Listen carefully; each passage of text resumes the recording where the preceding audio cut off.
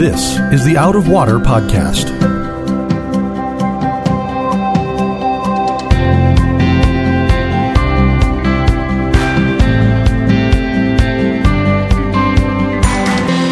Out of Water is a production of Rio Vista Community Church in Fort Lauderdale, Florida. You can find it on Apple Podcasts, Google Podcasts, or Spotify. If you like what you hear, please subscribe and tell a friend to help them find Out of Water also. Welcome, friends, to another episode of the Out of Water Podcast. I'm your host, Mark Lautenschlager, and joining me today back from vacation, once again on the microphone, is our pastor of education, Reverend Sam Castensmith. And Sam, we had Will Bushman filling in for you last podcast. Yeah, he did great. I thought so, too. You know, I said this actually on the podcast, and I think there's a lot of times where this happens, where people are like, oh, that's the youth guy. And not necessarily just at our church, but at all churches. I think that people look at the youth pastors as that's the youth guy. But in most cases, and it is the case here, our youth guy is a seminary student on his way to ordination. So it's like, you know, Will's a sharp guy. He knows a lot about scriptures, and he's got some good insights. And so it was a lot of fun getting him on. Yeah, and listening to it, I had never thought of how courageous Peter actually was in the midst of the denials, you know, yes, to actually be there to follow him into the lion's den and really think through, like, past one denial, past two denials, he's still hanging on, you know, right. Risking. I just never thought of that. I thought that was a good insight. Yeah. It's like when Will said, you know, like you're sitting there and your boy Malchus is just next to you there going, what are you still doing hanging around? You cut my ear off, you know? Yeah. One of the interesting things I was thinking about, and it's just literary stuff, but I was thinking, you know, in that moment when Peter takes the sword and he strikes Malchus's ear, I was wondering if the sovereignty of God was thinking, you know, he's going to take a different sword and strike the ears of his enemies. You know, the sword of the word, the Spirit of God will strike the ears of enemies to transform them into friends. That's where Jesus wants Peter to go. Not out of animosity, but out of transformation. Anyway, just a thought that occurred to me as I was listening to you guys talk. It was a good episode. If for some reason, folks, you didn't catch that, you want to go back and listen to that. That's part 4 of it was on Peter's denials. So it's pretty good. So this week we're coming to the day after the resurrection, and we're going to be looking at John chapter 20. And when I was looking at this for our study notes that we put together this week, I sort of saw this as a series of scenarios. It's like you have, you know, there are like 4 different things here where people encounter Jesus or the lack of Jesus at the beginning, the empty tomb, after his resurrection, and believe that he's risen. That's what they're believing, that he's come back from the dead. And there's different levels here. It's like, you know, we start off with one thing, and by the time you get to the bottom of the list, you've got a guy that's saying, if I can't touch him, feel him under my hands and fingers, I'm not going to believe. So, and that Jesus never, through this whole process, he doesn't scold anybody. Well, maybe he scolded Thomas a little bit. You've seen and you believe. Great. Blessed are those that have not seen and yet believe. So maybe he scolded Thomas. I'll take that.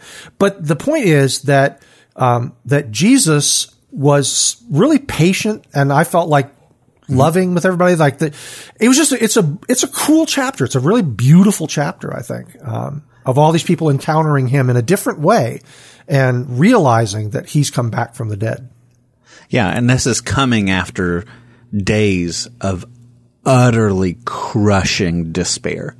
You know, when I imagine this, I'm thinking through, you know, the disciples and Mary Magdalene. You know, they devoted 3 years of their life to this guy and had been pondering his promises and seeing how he could overcome all the broken and fallen aspects of this world. He could raise the dead, and he's promising eternal life and how he's going to make all things right. And then he dies and he's gone, and he seems like yet another one in the long line of failed messiahs. And all of their hopes, all of these strong emotions, all this tied to Jesus, and in addition to him being your friend and your master and your rabbi for 3 years, everything that you'd believed about life seemed like was crashing and burning, and they didn't quite understand what he was talking about when he promised a resurrection. But you got to imagine, like, everything in their life is crumbling. And so when Jesus comes forth resurrected from the dead, it would have been unbelievably victorious and comedic and amazing and healing for them. But we don't imagine how devastating it would have been on the morning before they realized he's defeated death. It's John's understatement here. Spoiler alert, I'm just looking ahead a little bit, but down in verse 20, when he appeared among the disciples in the locked room, it says, "Then the disciples were glad when they saw the Lord." I'm like, yes, I bet you they were very glad when they saw the Lord. John had a gift for understatement in that regard. So, well, let's get into it. John chapter 20. Let's read through the first 10 verses and then we'll stop and comment on that. Now on the first day of the week, Mary Magdalene came to the tomb early, while it was still dark, and saw that the stone had been taken away from the tomb. So she ran and went to Simon Peter and the other disciple, the one whom Jesus loved, and said to them, "They have taken the Lord out of the tomb, and we do not know where they have laid him." So Peter went out with the other disciple, and they were going toward the tomb. Both of them were running together, but the other disciple outran Peter and reached the tomb first. And stooping to look in, he saw the linen cloths lying there, but he did not go in. Then Simon Peter came, following him, and went into the tomb. He saw the linen cloths lying there, and the face cloth, which had been on Jesus' head, not lying with the linen cloths, but folded up in a place by itself. Then the other disciple, who had reached the tomb first, also went in, and he saw and believed. For as yet they did not understand the scripture that he must rise from the dead. Then the disciples went back to their homes. So the other disciple, the one whom Jesus loved, that's John. And I think this kind of goes to, for some time now, we've been theorizing that Peter's probably the older guy, the one who's sort of in charge in dad mode. And so John outruns Peter to the tomb. He's probably younger, fitter, faster. And he stops. He doesn't go into the tomb. That seems curious to me. Why do you think John stopped? Well, there's a lot of theories about why he stopped. The first, and maybe the most obvious is when that tomb was sealed, Pilate has the seal of Caesar put on that tomb, which meant that if you disturbed it, you would be put to death. And so I think there's probably some of that where John comes to it and thinks, man, if we go beyond what, Pilate or Caesar has set as a boundary, we're subject to the death penalty. But I think also beyond that, like being a first century Jew, entering into a tomb where there's a dead body would probably, have brought them some fear of being defiled and going in and dealing with a dead body. But even beyond that, I think there's a soberness that he sees the grave clothes and they're, inside, he is the disciple whom Jesus loved. They had this really wonderful, tender, amazing relationship between the Lord and his disciple.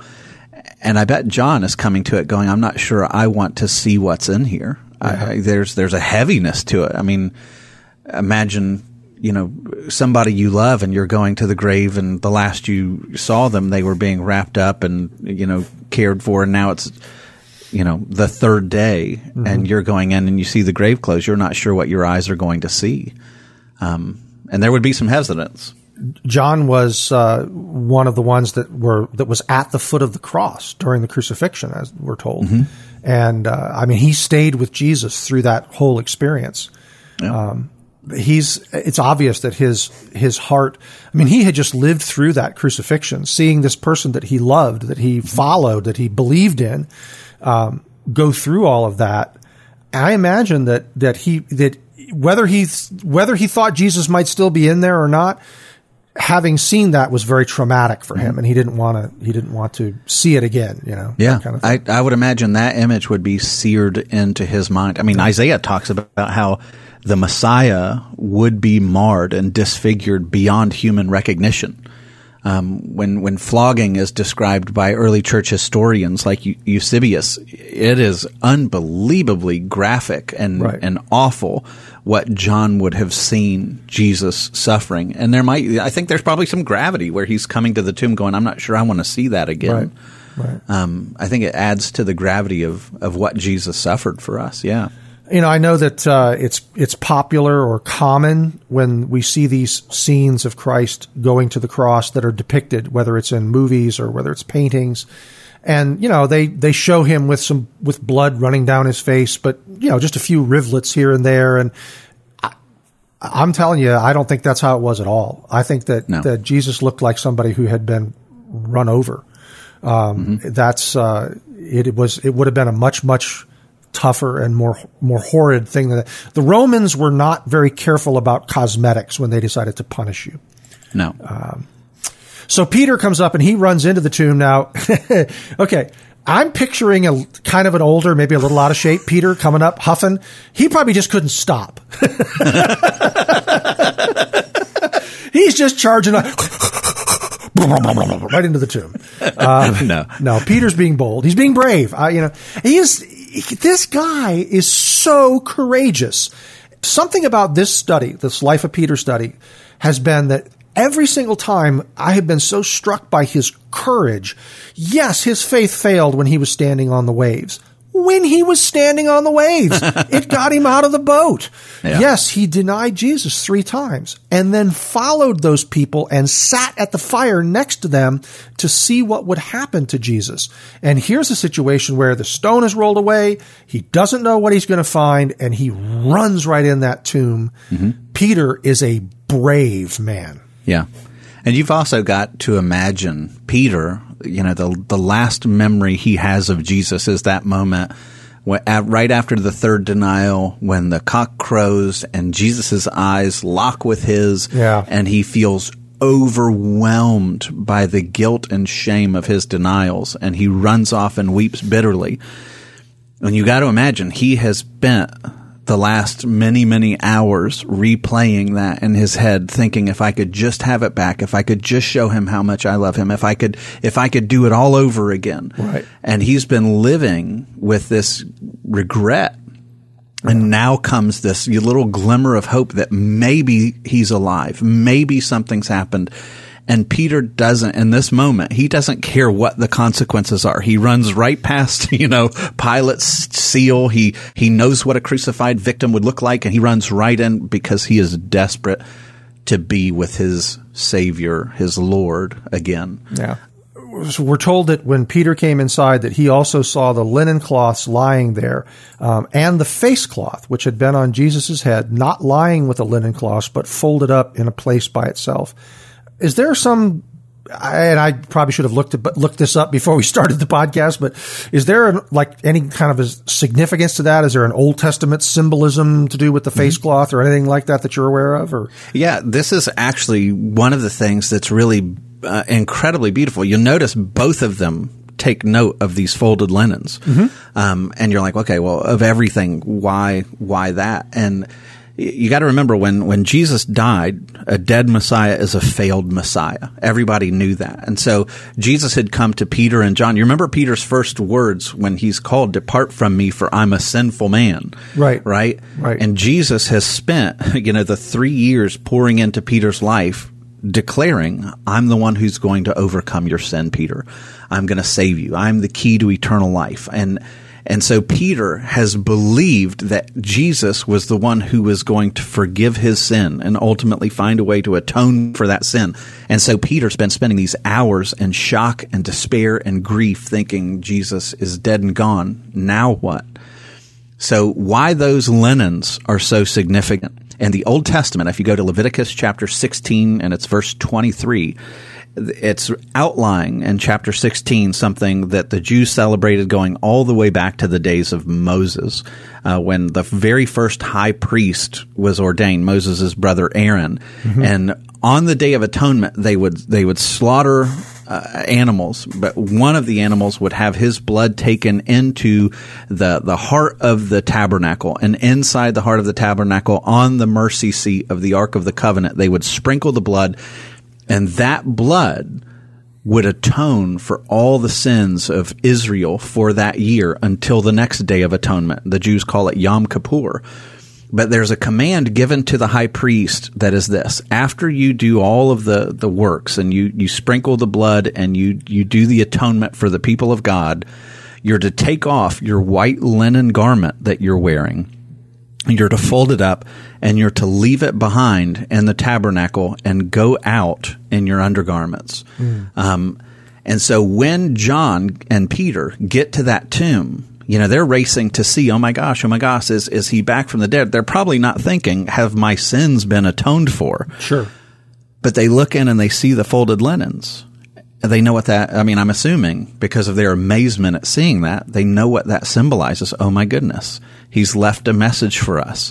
Our sins have been atoned for by a high priest far greater than Aaron, one who has defeated death itself. In the scriptures, we learned that the wages of sin is death. And here's one who has paid those wages and has emerged victorious, conquering death itself. We finally have one who can atone for sin and give us a ticket out of death. Yeah.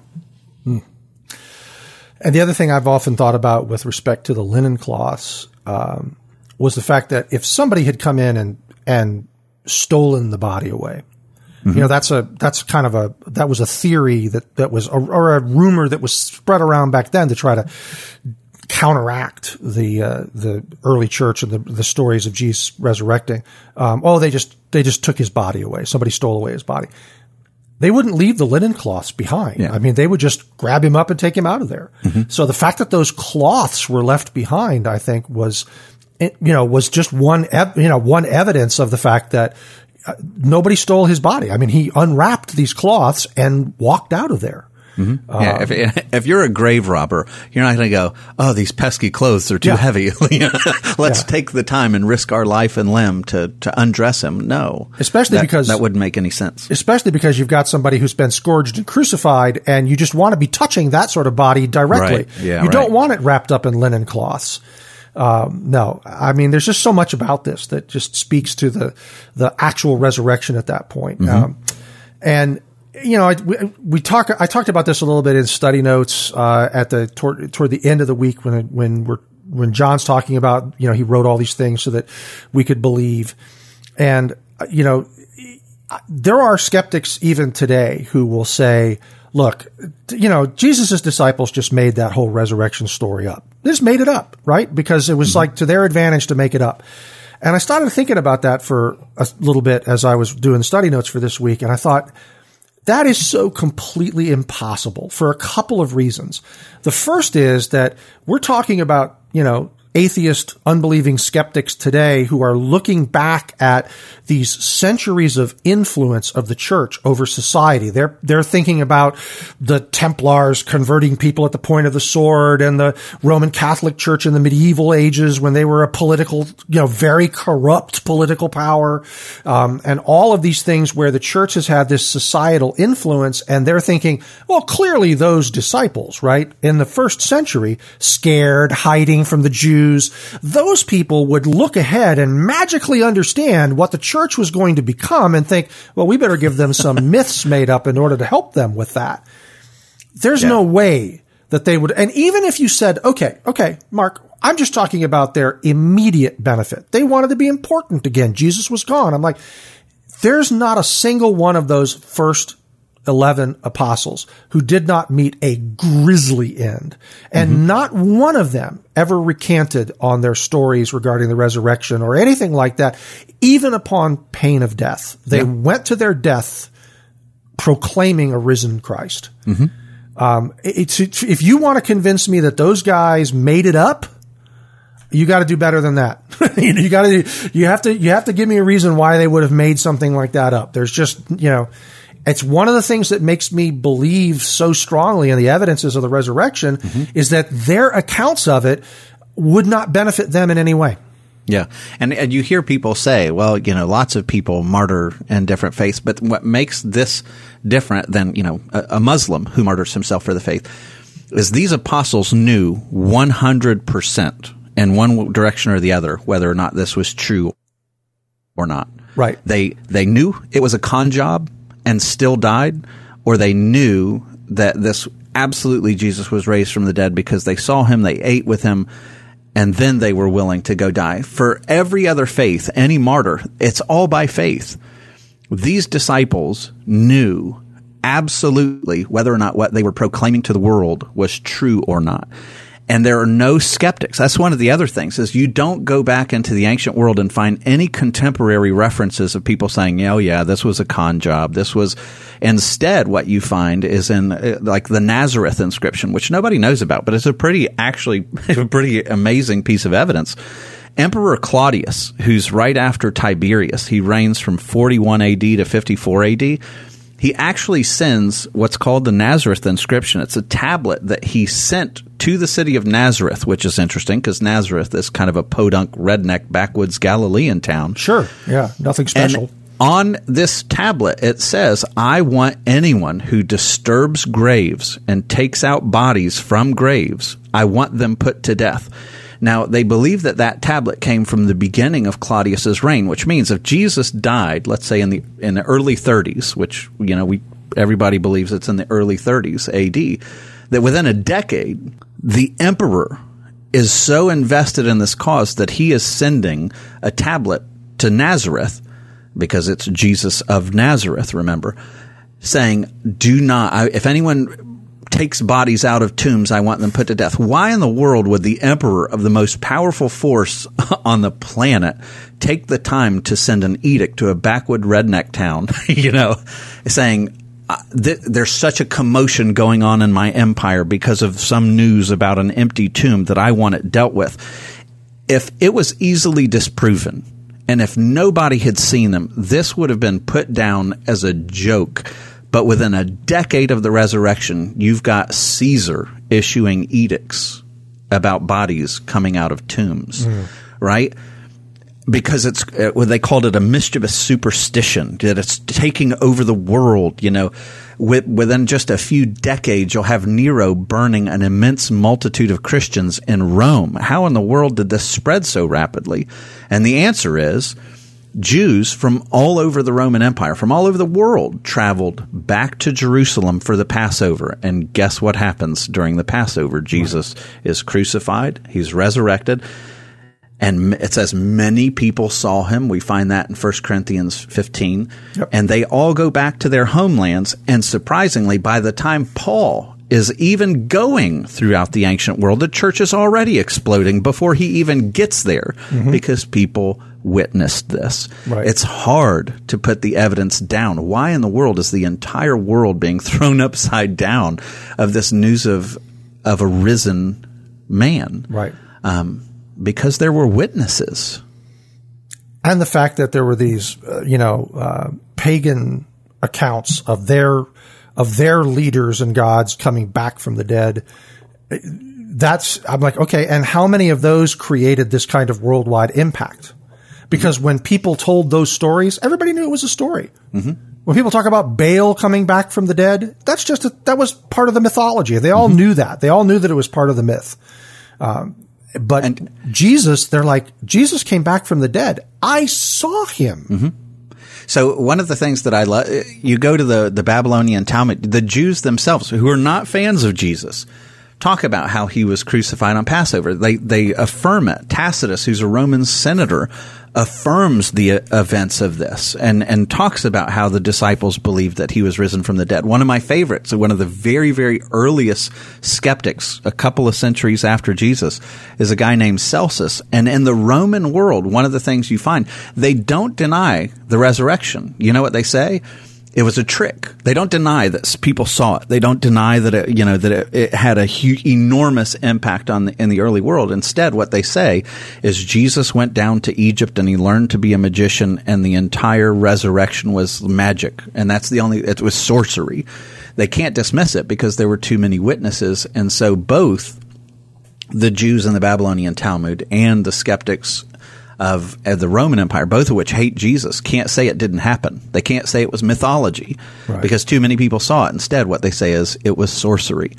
Well, it happened. You know, it would be quite a bit of magic to survive Roman scourging and crucifixion and to come back the way that Jesus comes back, and to say that was just magic.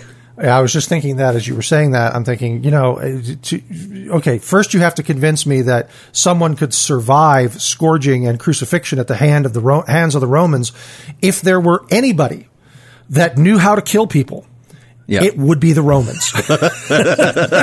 They were good at it. Yeah. I mean, and I maybe I shouldn't laugh at that, but I'm just saying I'm laughing at the incredulity, of this idea that the Romans would fail to kill someone that they intended to kill. Mm-hmm. If they wanted to kill you, you were dead.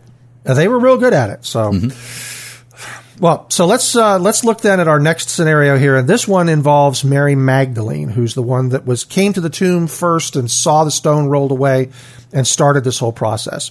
Verse 11, but Mary stood weeping outside the tomb, and as she wept, she stooped to look into the tomb. And she saw 2 angels in white sitting where the body of Jesus had lain, one at the head and one at the feet. They said to her, Woman, why are you weeping? And she said to them, They have taken away my Lord, and I do not know where they have laid him.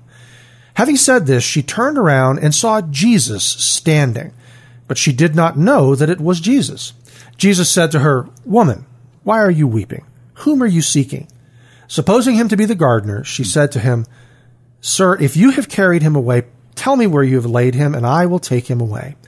And Jesus said to her, Mary. And she turned and said to him in Aramaic, Rabboni, which means teacher. Jesus said to her, Do not cling to me, for I have not yet ascended to the Father, but go to my brothers and say to them, I am ascending to my Father and your Father, to my God and your God. Mary Magdalene went and announced to the disciples, I have seen the Lord, and that he had said these things to her. Well, let's tell people, first of all, that maybe they're not familiar. Who was Mary Magdalene? So Mary Magdalene was somebody who was brought to faith, cured actually by Jesus. If you go into Luke chapter 8, it talks about how Jesus went on and he's going through cities and villages, and they are healing people that were they had evil spirits. Afflicted by demons. Yeah, afflicted by demons. And so Mary Magdalene is one who was cured, and it tells us that she had 7 demons that were plaguing her. So she's a demoniac. And Jesus came by and healed her, and showed her great dignity. She loved him tremendously, became one of his disciples, who followed after him. And you get a very, very clear, she was one of the people who watched the crucifixion. She's, leading this group of women to go and try to anoint his body because they never had a chance to. They'd had the Sabbath day, which was Saturday, kind of blocking them. And so first thing after the Sabbath was over, she's on the way to the tomb to try to honor the body. But she's got a shameful past. And so she shows up at the tomb. And one of the things that the Scripture's doing, God, who is just incredibly beautiful in the way that he sovereignly orchestrates this to teach us so many things in this text. It says that when she's weeping, she bends down to look over into the tomb. And so remember, Peter and John had just had their moment where they look at the folded linens and they're thinking, oh my goodness, it's the Day of Atonement. And Jesus is the high priest who's left his folded linens in there. And Mary gets an even greater sight. It says that she looks over and she looks into the tomb, and it says she sees 2 angels in white sitting where the body of Jesus had lain. And it's very intentional, and it says one at the head and one at the feet. And so the image that you're getting is here you have an angel where the feet were, an angel where the head was, and in between is those linens, which would be totally drenched with blood from being wrapped around Jesus. And so what is she seeing? On the Day of Atonement, when they took the blood into the Holy of Holies of the tabernacle, they would sprinkle it on top of the Ark of the Covenant.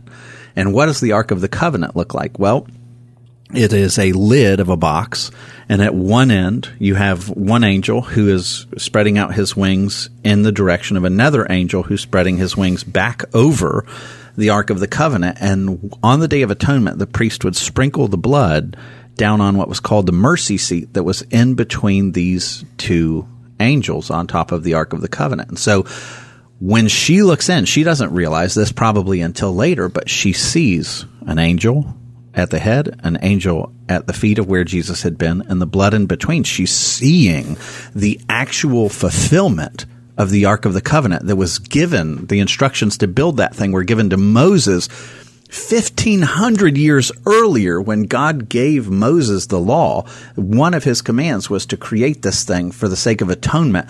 And now Jesus has fulfilled this once and for all. There's no more Day of Atonement. You don't need to keep shedding blood because the Lamb of God has been slain once and for all, and his blood has atoned for sin once and for all time. And all of that is amazingly beautiful.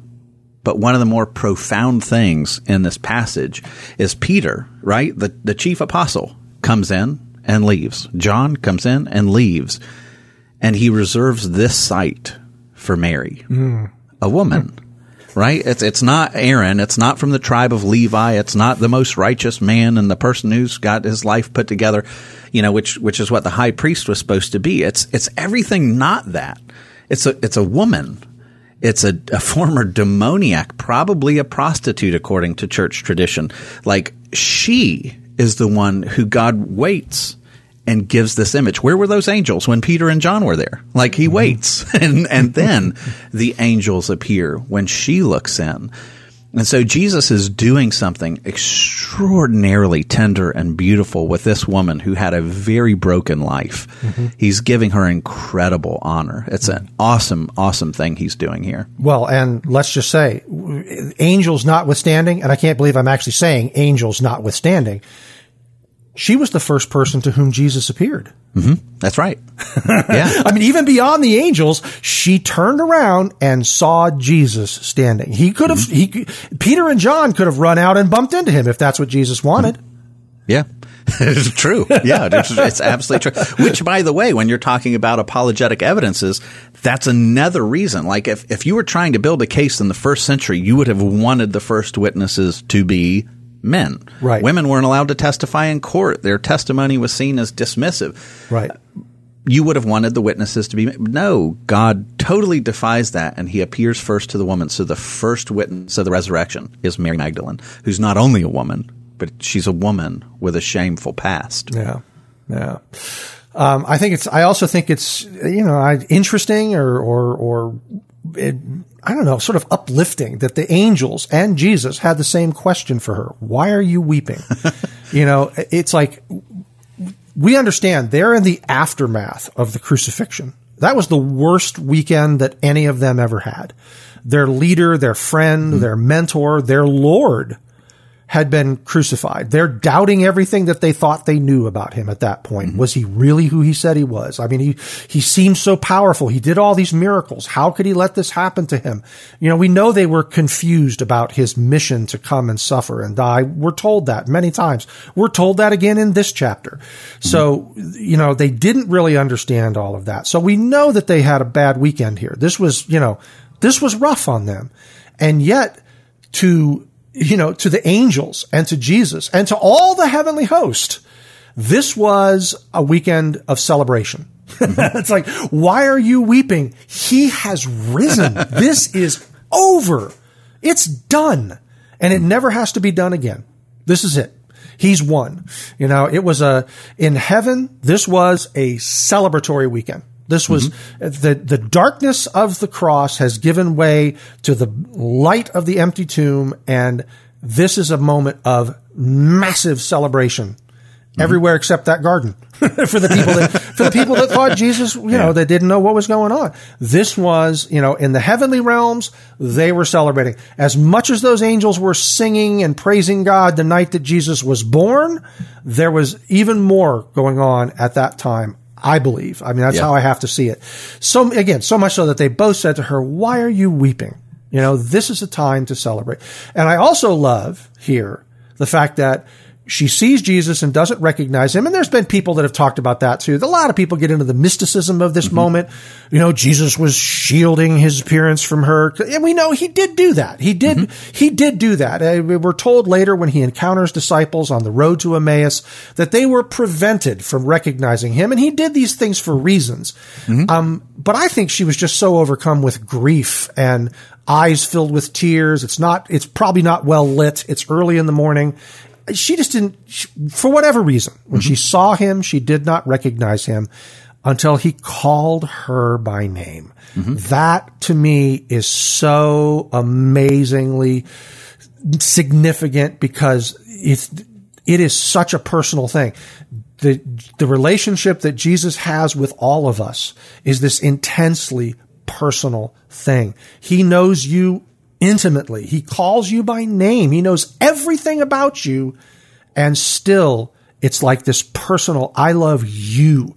Not you as a member of my group, as a cog in my wheel. No, he loves us all as individuals. And his calling of Mary's name right then, it's like all that weight peeled away. Right then she knew she immediately recognized him at the sound of her name coming out of his mouth. And I think that's a wonderful thing. Yeah. And there again, in kind of the sovereign poetry, God's not only doing, with Mary, these kind of this celebratory thing, but even the way that this is laid out when the first word he speaks to her is woman, which you read and you're like, okay, well, why doesn't he start with Mary? Right. Woman, and she thinks he's a gardener. What the Gospels and the way that God has ordained the story is it's reminding you of another story, that goes all the way back to the beginning, because the resurrection is marking a new beginning. It's a new creation. The New Testament epistles will refer to Christians as a new creation, that God is making all things new, right? And so here you have the sinless man, right, whose side has been wounded. Think back to Adam and Eve. Mm-hmm. The sinless man whose side has been wounded, who has been laid down where? In a garden tomb that has been raised up. And what is his first word to Eve, or to Mary? Woman. What was Adam's first words to Eve? I'm going to call you woman. Mm-hmm.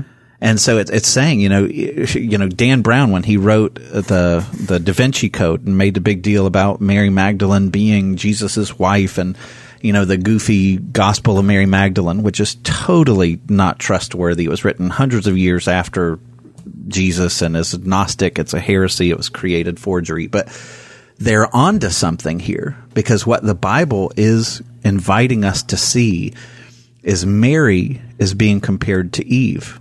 The second Adam is being raised up from his slumber in a garden and being presented with a bride, but Mary represents all of us. It's the second Adam being raised up in a garden, being presented with a bride. And that's our story. Like, we share in what Mary experiences in this moment, because she has been made new. Mm-hmm. She is a brand new creation brought out of the wounding of the second Adam.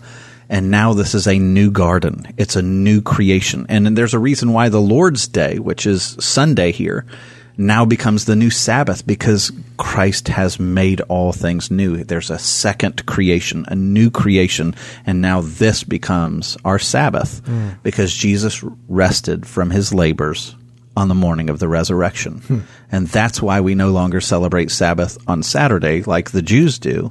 We celebrate it on the first day of the week, Sunday, because this is when Jesus rested from the second creation. All of this is telling you that Jesus is the creator who's made a new creation in his resurrection. It's wonderful. Yeah. So there's and I had my notes for nerds this week in our study notes about this for the next thing in verse 17. In the King James Version, which was the Bible for 400 years, verse 17 has Jesus recorded as saying, "Touch me not."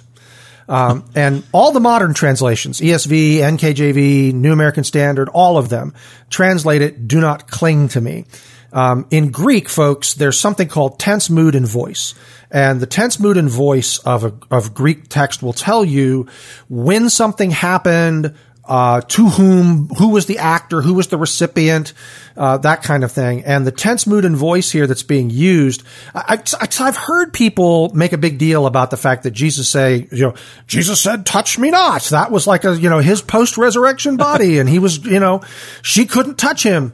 And yet we know that 8 days later, he's inviting Thomas to touch him. So obviously that his post-resurrection body, there was nothing wrong with touching him. But the tense, mood, and voice that's being used here is not one where you say, "I don't want you to do something that you might do. Stop. Don't do that." It's a way of saying, stop doing what you are doing. Okay. And I'm picturing that Jesus got like the biggest bear hug in the world. It's like when she said Rabboni, she like wrapped him up in a hug and was not going to let him go away again. And Jesus is reassuring her. I have not yet ascended to the Father. I'm good. I'm going to be around for a while. I'll be here for a while. You don't need to cling to me. So if you've ever heard anybody talk about Jesus didn't want people to touch him, no. That's not what this is talking about. Jesus was saying, Mary, Mary, Mary, you can let go. It's okay. Mary, you can let go. Yeah. It's a pretty simple thing. When you look at the Greek grammar, it is a very simple thing. The do not cling to me is the correct translation. Don't cling to me. Don't hang on to me. But it means that she was hanging on to him. So Mary had him in a bear hug. He wasn't going to go anywhere. It's like, I lost you once. I'm not losing you again. I'm going to hang on to you. And Jesus was like, it's okay. It's okay. So, yeah. And one of the things I think here is he is preparing her for the fact that, he's going to be with them for 40 days before the ascension. Right. But that he is going to leave again, that it's not time for the consummation of all things. Remember, in this picture of Jesus being the bridegroom, the consummation has not yet happened. That's going to come at the end, when there's the wedding supper of the Lamb, and we get to become one, in a sense, one with him intimately, without sin and the presence of sin. Everything will be made right. But Jesus is kind of saying to her, like, I love you to pieces. He's not saying, don't touch me. You're unclean. Right. That is not what, like you said, that's not what's going on here. It's this idea of, Mary, don't cling to me too tightly because I have to go again. Right. And I love the words that he says. I want you to go to my brothers and fathers and say to them, I'm ascending to my Father. And then he adds, and your Father. Now think of the comfort that would have been contained in those words. He is your Father. All your failures, they're taken care of. He is your Father. He is my God and your God. It's this absolute language of comfort that's there. I've accomplished this. I'm going to ascend to your Father. He's yours now. Yeah. It's really wonderful. It is. It is. So the next scene that we have after the scene with Jesus and Mary in the garden, the next scene that we have is Jesus and the disciples. In verse 19, it says, on the evening of that day, the first day of the week, just in case we forgot when it was, the doors being locked where the disciples were for fear of the Jews, Jesus came and stood among them and said to them, peace be with you. When he had said this, he showed them his hands and his side. Then the disciples were glad when they saw the Lord. Jesus said to them again, peace be with you. As the Father has sent me, even so I am sending you. And when he had said this, he breathed on them and said to them, receive the Holy Spirit. If you forgive the sins of any, they are forgiven them. If you withhold forgiveness from any, it is withheld. One of the things I did stick in our notes this week, if you're doing our personal worship, this is not a promise that we will have magic teleportation powers once we have our heavenly bodies, but Jesus apparently did. Whether he miraculously had a locked door open or he miraculously appeared among them, I don't know. But they were in a locked room because they were anticipating that bad things could happen. Yeah, for sure. And then Jesus was among them, and the first thing he says, peace be with you. It's, again, that assurance. He's coming to comfort. Like, if you think all of them ran and scattered at the crucifixion, Peter's denied him. Like, if the Lord was vindictive and just eager for vengeance against those who failed him, this would be a much different story. You wouldn't have all of the comfort that's given to Peter by letting him see the folded linens and the assurance given to Mary. Tell them your God, your Father. And then here, where his first words to them, and they all have to be, you got to imagine, you're wondering like, oh my gosh, we totally failed. And his first words are peace. Like, that's just incredible, the tenderness and kindness of God to a bunch of screw-ups, which thankfully, because we count ourselves among them. But his first words are peace. Peace be with you. And it says then that when he had said this, he showed them his hands and his side. Why do you think that was important? Why did Jesus show him the wounds from the cross? Yeah, well, I think he shows them because it's proving his identity for one, but it's also making sure that you don't confuse this with Jesus being a ghost. He's not a disembodied, phantasm or whatever. And what we don't understand is in the first century, particularly in kind of a culture that had been overrun with Greco-Roman ideas, the body was seen as being wicked. It was defiled. And so when they thought of heaven, it was like, oh, please take my soul out of my body and give me a better existence where I don't feel pain and hunger and all these things that this stupid body, imposes upon me. Right. But here you see Jesus not only, makes it through the locked doors somehow, but then he shows him physical hands inside. Later, a week later, he's going to tell Thomas, feel. It's showing you that he has not come to say, oh, the body, God screwed up in the garden when he gave you a body. Really, we're just souls, and that's the goal. No, he's redeeming the body. And so he shows them that in his resurrected state, he shows the hands, he shows the side. And so it's not just that. But now it's not to shame them either by saying, look what you did, Mm-hmm. But it's showing, this is how much I love you. Like, peace be with you. Look, this is the cost of your forgiveness. This is what it costs for God to become your Father and your God, and for peace to be with you. This is the measure of my love. Look at these wounds. This is what I've done for you. And the disciples were glad. Yeah, that's the greatest understatement. Yeah. The disciples, they were glad when they saw Jesus. No, I think they were probably flipping out when they realized that it was Jesus. I would have been, if I had been somebody that had spent 3 years following this man and had seen this crucifixion, and suddenly he's here and he's alive and I can see that. At that moment in time, I wouldn't fear anything else ever again. Yeah. That's And you notice the shift in these guys happens after the resurrection. Oh, yeah. And you see they become pretty fearless in what they're willing to face for the sake of the gospel. Yeah. Yes. Now, so Jesus says, as the Father has sent me, even so I am sending you. And I think this, of course, is talking about them, what we see recorded then at the beginning of Acts, them being sent out to take this word to the whole world, to establish his church. But then it says, and he said this, he breathed on them and said to them, receive the Holy Spirit. So a couple questions here. First of all, does that mean that before that moment that they had not received the Holy Spirit? I mean, that's how do we understand this? That's where I would go with it. One of the things I heard somebody talking, it was actually a person from Iran that had been persecuted, and they left Iran and came to America, and he was talking about the difference between the church and the United States and the difference of the church in Iran. And one of the things he said is, in America, you do things weird. You try to make people reach a decision on whether or not to accept Christ, and then you disciple them. Mm-hmm. And in Iran and all throughout the scriptures, you find people being discipled for years before they really understand the gospel. And I thought, that's pretty amazing. And one of the things he pointed out is he said, if you took the evangelical definition of what it means to be a Christian, to believe that Jesus died for your sins, was risen from the grave, that he was the Son of God, born of a virgin. If you were to give the test to the disciples prior to this moment, all of them would have failed the basic definition of what it means to be a Christian. They didn't understand the resurrection. They didn't get all the atonement stuff. They were totally dumbfounded by this. And it's not until this moment that they're beginning to understand the death and resurrection of Christ. And it's at this moment that he breathes on them. And don't miss that, because remember these themes of the garden and how Jesus is the second Adam and Mary is being brought up as this new Eve. And now all of a sudden you find Jesus, who, by the way, is God, breathing on them. Well, it's not, why would he do that? What is he communicating?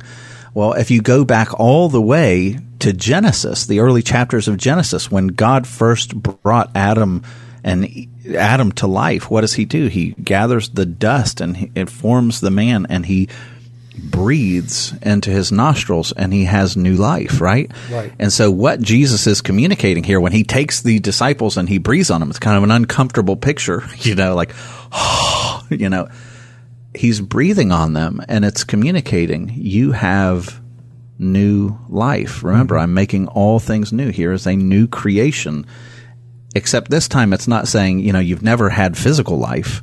He's saying you are being born again spiritually. You have new life spiritually, and they receive the Holy Spirit at the command of Jesus at this moment. And it is a new life. They are raised spiritually from the dead right at this moment.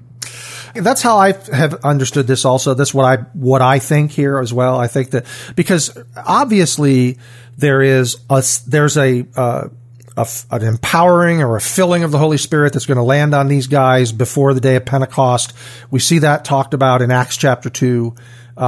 This is not that. This isn't the cloven tongues of fire and all this sort of stuff. It is, this I believe is that moment where they are in fact regenerated. It's like that's that new life. They receive that new life. Yeah, they get it. And this is such a profound encouragement for those that are in ministry. Jesus, the greatest communicator in the history of the world, spent 3 years trying to teach people who were not yet converted. 3 years doing unbelievable things, doing ministry with them, doing miracles with them, teaching the greatest sermons ever preached. 3 years it took them to get it. Yeah. And so, and that's what this fellow was saying when he was talking about, you disciple for years and then people come to faith oftentimes. And I think that's true. Yeah. You do ministry, you teach the word, and sometimes, man, you'll be ministering alongside a lot of people who don't even get the gospel, and then suddenly one day it clicks. So our final scenario here is the one with Thomas. And again, in our study notes this week, I suggested that the term doubting Thomas, and we that's been part of the American lexicon, don't be a doubting Thomas, that I think Thomas might be getting a little bit of a bad rap in that this idea that Thomas somehow didn't want to believe, because I think doubting Thomas is used that way. It's like, oh, so you're going to be a doubting Thomas. You don't want to believe me. I think that Thomas desperately wanted to believe. I think Thomas wanted to believe with everything in him, but he needed to see and touch. He needed to feel the Lord. That was his thing. But this idea that Thomas didn't want to believe, I think was wrong. So let's, verse 24. Now Thomas, one of the 12, called the twin, I missed the King James, by the way, Didymus, was not with them when Jesus came. So the other disciples told him, we have seen the Lord. But he said to them, unless I see in his hands the mark of the nails, and place my finger into the mark of the nails, and place my hand into his side, I will never believe. 8 days later, his disciples were inside again, and Thomas was with them. Although the doors were locked, Jesus came and stood among them and said, peace be with you. Then he said, he likes that expression. He does. Well, and I always think that he says, peace be with you. You know why he says that? Because peace is with them. He is there. Then he said to Thomas, put your finger here and see my hands, and put out your hand and place it in my side. Do not disbelieve, but believe. Thomas answered him, my Lord and my God. Jesus said to him, have you believed because you have seen me? Blessed are those who have not seen and yet have believed. This was just what he needed. He needed something more. One thing I want to say, and you got to think about this, Sam, 8 days it took before Jesus showed up again. For 8 days, Thomas was plagued by this. My wife wrote the guided prayer stuff for this week, and in that, she's in her prayer, she was imagining what that was like for Thomas to wait 8 days. It would have been pretty excruciating. It would have everybody been. else has all of this excitement, and you just can't bring yourself to believe it. Right. And, part of that is it helps us because it shows us that these early disciples weren't these, gullible, outmoded kind of weirdos who believe any myth that comes along. No, the one who didn't see him was like, I don't care what you say. That doesn't make sense. People don't come back from the dead. He's absolutely refusing to believe it unless he, touches the wounds or whatever. Right. One of the things that's fascinating about that 8 days later, and this might be a little confusing, but if you go back to first century, they always counted the day that they were on. And so this would have been the very next Sunday. So resurrection was on a Sunday, and this is now on a Sunday. So it's like when Jesus is crucified on a Friday and he's raised on the third day, you would say, oh, okay, 3 days after Friday should be Monday, right? Saturday, Sunday, Monday. But it's not, because they counted the day they were on. So Friday, Saturday, Sunday is the resurrection day. So 8 days later would really be the way we talk, 7 days, because it includes the first Sunday they're talking about. But anyway, why do I bring that up? I think it's pretty fascinating that Jesus is raised. He shows up on Resurrection Sunday, and he spends time with his apostles, and then Monday comes, there's no Jesus. Tuesday, Wednesday, Thursday, Friday, Saturday, there's no Jesus. And then the next Lord's Day comes along, and Jesus shows up again. Mm-hmm. And there's part of me that wonders and thinks, I think I land more in this camp, that Jesus is training his early apostles that he is going to show up and commune with them in a special way on the Lord's Day. Because where is he on all these other days? Right. And then the next time he's going to appear to them will be days later at Galilee. It doesn't tell us what day of the week it was, but my hunch is that it's the Lord's Day again. And I think before he goes and ascends into glory, he is showing them, I'm going to come and commune with you in a special way on the Lord's Day. Just a theory, because the 6 days Thomas is waiting, going, I don't believe this. Where is he? You said he was raised. You said he was raised. Where is he? I'm not going to believe until I see him and put my hands on him.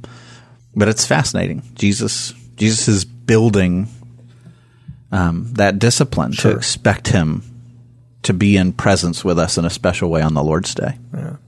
So then we have this idea that Thomas wanted to touch him.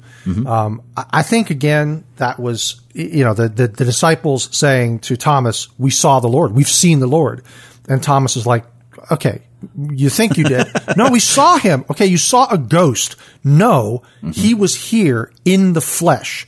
And the idea that Jesus returned bodily was so important to them and to this and to us and to this whole thing. I mean, his return from the grave bodily establishes the guarantee that the grave is not the end for us either. Yeah. And again, you remember when he appeared to the apostles on the day of the resurrection, the doors were locked, and then Jesus is there. He does that again here. Yeah. It says, although the doors were locked, Jesus came and stood among them. And so there's this idea, does he have a body or not? And Jesus is like, okay, I do come through doors somehow, but the Bible is giving us this understanding, but touch me. I'm physical. I'm one of you. I am, in a sense, married to humanity. For all eternity, the Son of God was a spirit right alongside God the Father and God the Son. And one of the most amazing things is that when Jesus becomes a man, he is forever tied and associated with us.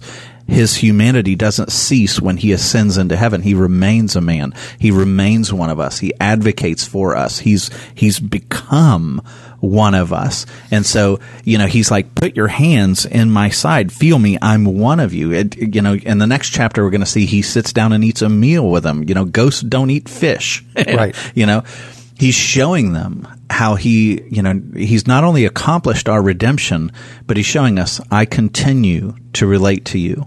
Right. I'm one of you. I have a body, which is remarkable that God would do that. I mean, it shows his commitment to us. I read somebody talking about how at the incarnation, we think of the cross as this great fall, which it is, where God descends and he becomes sin and he endures this kind of humiliating circumstance. But we don't think of Christmas as being that same kind of descent but it is, in a sense, where God, who has everything, in a sense, descends. He sets aside so many of his privileges and pleasures to come into this world.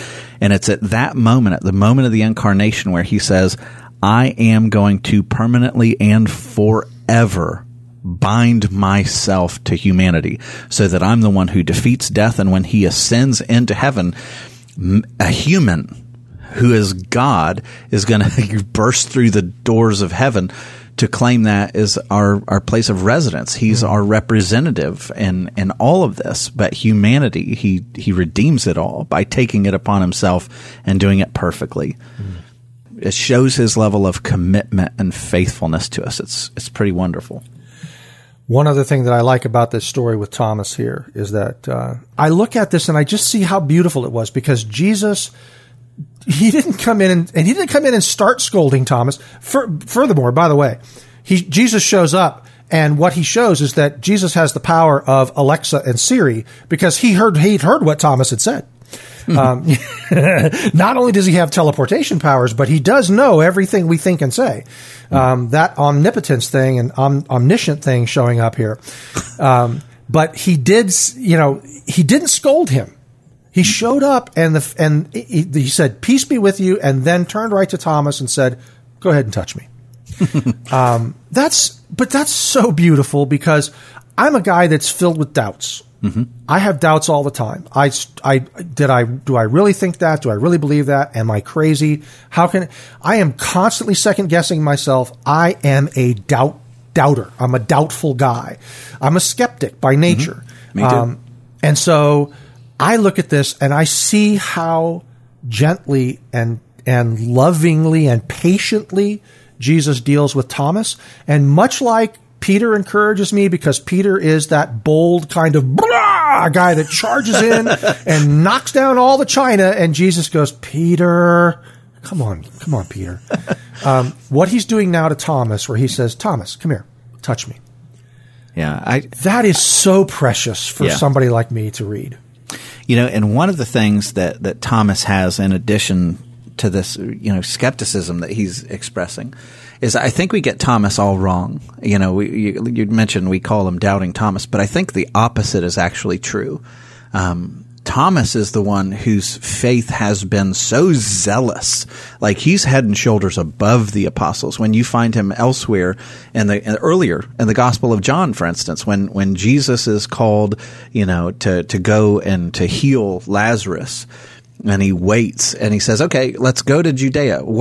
All of the disciples say, "Rabbi, the Jews were just seeking to stone you. You're going there again." In other words, what they're saying is, "I'm not going there. Like, I don't want to go there. They were just trying to kill you." It's Thomas who speaks up and says, "Let us go also, that we may die with him." And so I think Thomas is so sold on the Jesus thing. He has been all in. Like, I'm ready to die with you. Just kind of like Peter. Like, I'm in. I'm all in. I'm zealous for this. That when the crucifixion happened, you had this on-fire intensity for Jesus that was smashed because Thomas could not make sense of it. And I think when you have that kind of fervent faith that runs up against something that God has done or allowed in your life that you can't make sense of, it is especially debilitating. And it can create in you a knee-jerk skepticism where you're not going to trust again because you put yourself all out there on the line. You were all in, and then something happened where you're like, "I'm not going to expose myself to that kind of vulnerability again because that hurt." And I think Thomas is that guy who's like, "I'm not going to trust again. I'm not going to trust until I can absolutely 100% prove it." And Jesus shows up and says, "If you need that, go for it." Mm. And I love that Thomas doesn't need to do it. Mm. He doesn't need to do it. It doesn't say, "And Thomas put his fingers," he just says, "Oh my, there you are, my Lord and my God." Like, I'm in. Yeah. It doesn't say that Thomas touched him. Jesus offered, but Thomas just declared his faith. Well, he said, Jesus responds to him, "You have believed because you have seen me." Yeah. You didn't touch, you've seen me. But imagine this. You wanted to touch, but you only got to see. Imagine how blessed are those who've not even seen and yet have believed. They didn't touch, they didn't see. They just believe.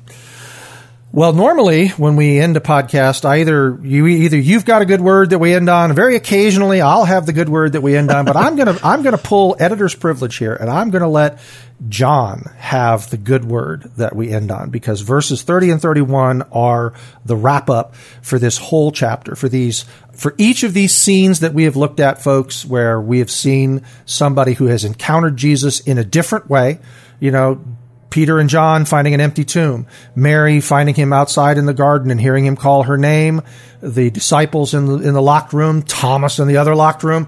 All of these things, all of these encounters are slightly different, but they all are the same thing. It's all about Jesus encountering people and them believing that he has returned from the dead. So John wraps up with this. He says, now Jesus did, at verse 30, now Jesus did many other signs in the presence of the disciples, which are not written in this book, but these are written so that you may believe that Jesus is the Christ, the Son of God, and that by believing you may have life in his name. And that is a good word. And that is a great word. And I think that's the word we're going to end on. We hope that you have enjoyed your time with us this week, that it's been profitable for you. Welcome back, Sam. Nice to have you back. It's nice to have you back sounding like yourself again. You were sounding pretty rough there for a while, man. I didn't know if you were going to survive that ear infection. Yeah, I'm still about 60% in the left ear, but okay. It's getting better. Okay, well, welcome back. And so if you'd like to correspond with us, folks, if you just want to send Sam a get well card, you can do so. Our email address is outof.water@riovistachurch.com. That's RIOVistachurch.com, where you can find the whole back catalog of the Out of Water podcast at riovistachurch.com/Out of Water. You can also find us on Apple Podcasts, on Google Podcasts, or on Spotify, and also in our Rio Vista Church smartphone app. We'll be back next week with more from the life of Peter, and we look forward to seeing you then. We hope you enjoyed your time with us, and you will both subscribe to the podcast and listen regularly. You can find out more about Out of Water, catch up on past episodes, and access show notes at our website, riovistachurch.com/outofwater.